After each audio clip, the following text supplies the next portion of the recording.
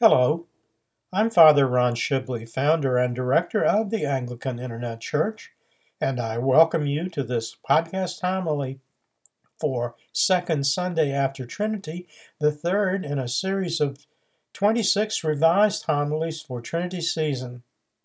Listeners may benefit from the companion AIC seasonal video series, Trinity-Tide, the teaching season, presented in 9 episodes, each linked from the digital library page, with podcast versions linked from the podcast archive page at www.anglicaninternetchurch.net.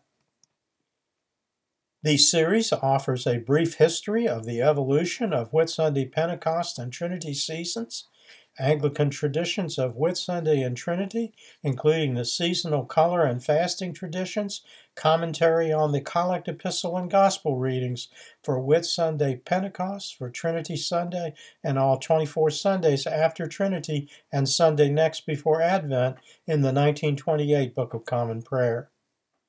The Collect Epistle and Gospel readings for Second Sunday after Trinity are discussed in Episode 2.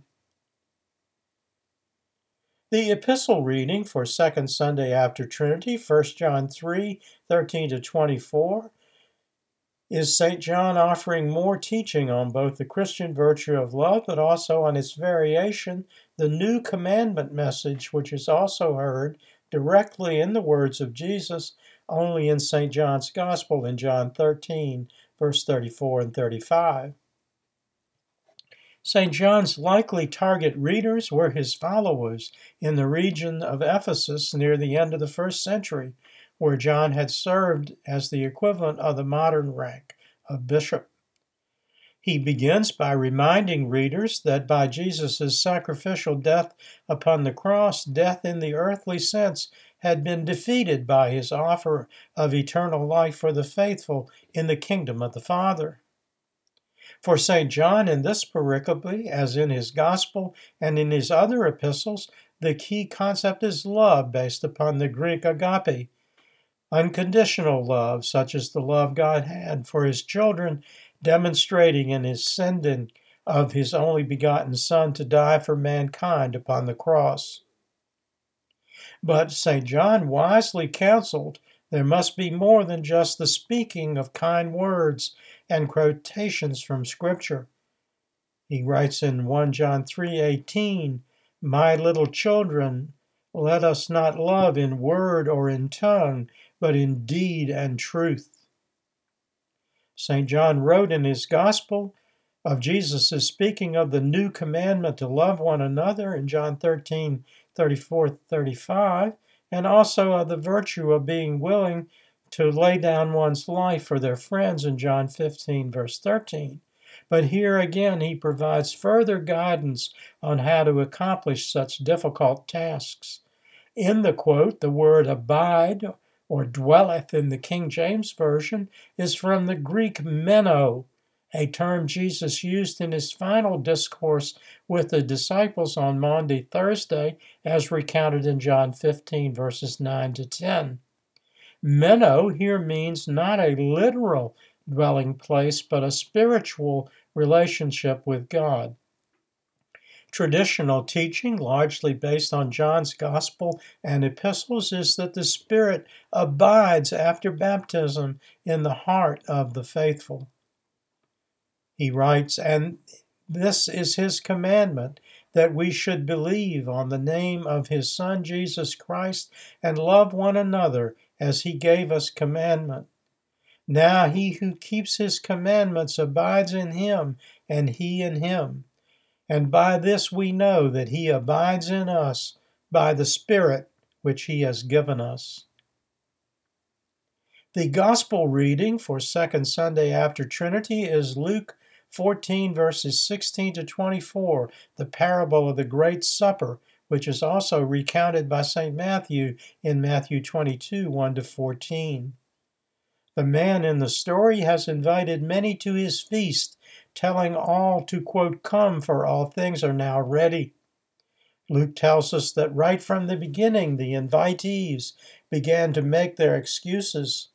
The first said he could not come because he had bought a new piece of land which needed inspection. Another one said he could not come because he had just bought 5 oxen and needed to break them in under the yoke. The third invitee sent his regrets, saying that he had just married and had other duties. In the parable, the master of the feast was angry. He bade his servants to go into, quote, the streets and lanes of the city and bring in the poor, the maimed, the limping, and the blind. His servant reported that this had been done, but still few had come, leaving a lot of vacant seats at the feast.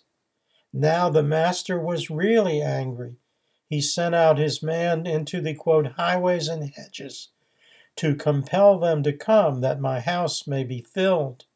For I say to you that none of those men who were bidden shall taste of my supper. Now, many modern Christian church thinkers and scholars will tell you not to make allegories from the literal meaning of the words of the Bible. But if you do not see the parable of the Great Supper as an allegorical message, you are missing the entire point of the story. Otherwise, it is just a story about a wealthy man whose vanity shone through when he was rejected by those he had invited to his party. 2 writers from the early church thought they understood the true meaning of the parable.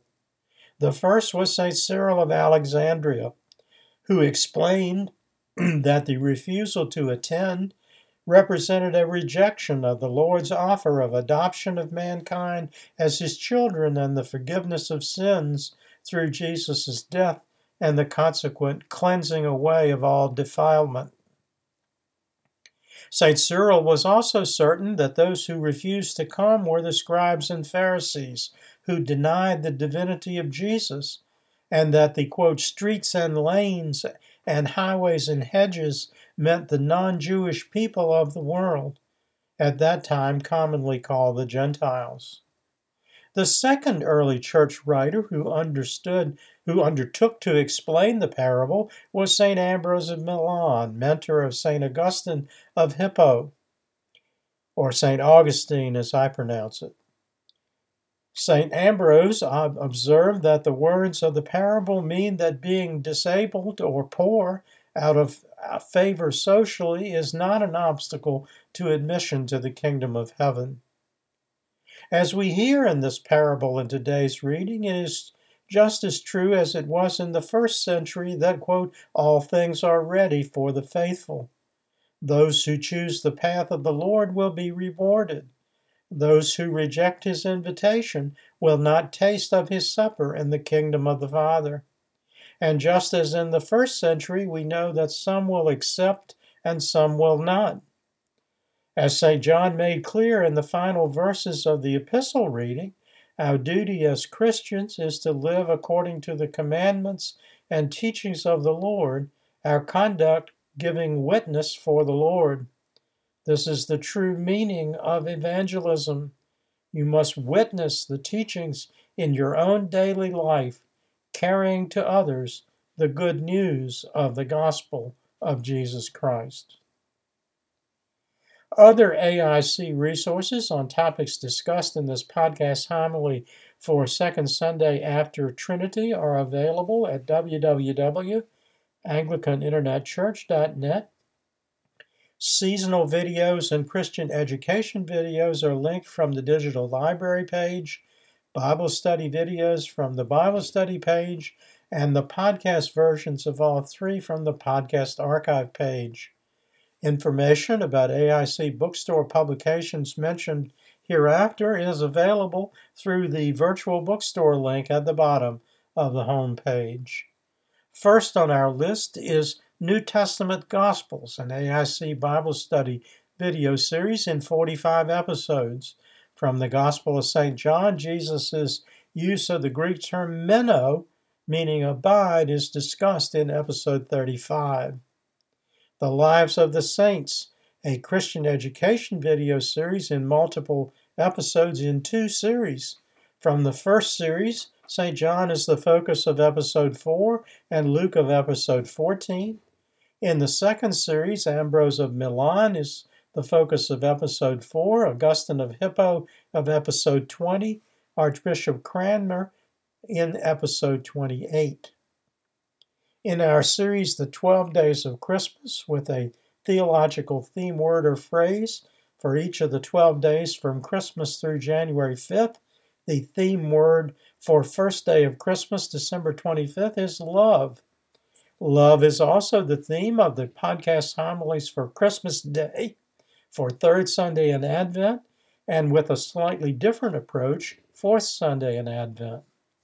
In Layman's Lexicon, an AIC bookstore publication, I call to your attention the entries for baptism, commandments, allegory, love/loving, parable, virtues, and finally, witness. And lastly, from another AIC publication, Hear Us, O Lord, Daily Prayers for the Laity.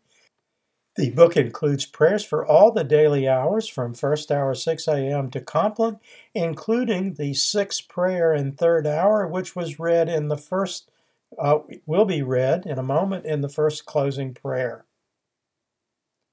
The first closing prayer for second Sunday after Trinity is the sixth prayer for Anglican third hour, an adaptation of a 4th century liturgical prayer used in the Syrian Jacobite Church.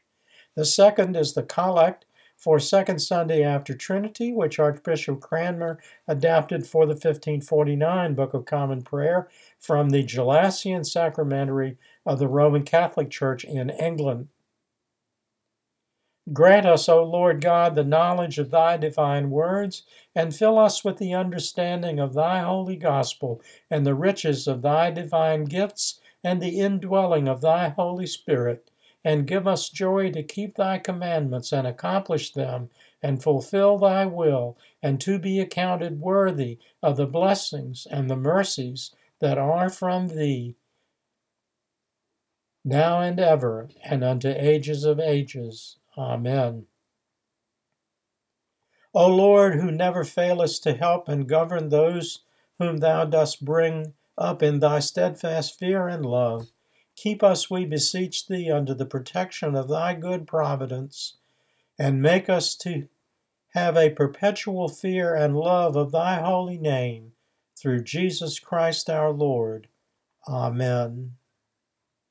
Until next time, may the Lord bless you and keep you. May the Lord make his face to shine upon you and be merciful to you. May the Lord lift up his countenance upon you and give you peace. Amen. Glory be to God for all things. Amen. This program has been a presentation of the Anglican Internet Church. We invite you to visit our website and make use of its resources at www.anglicaninternetchurch.net.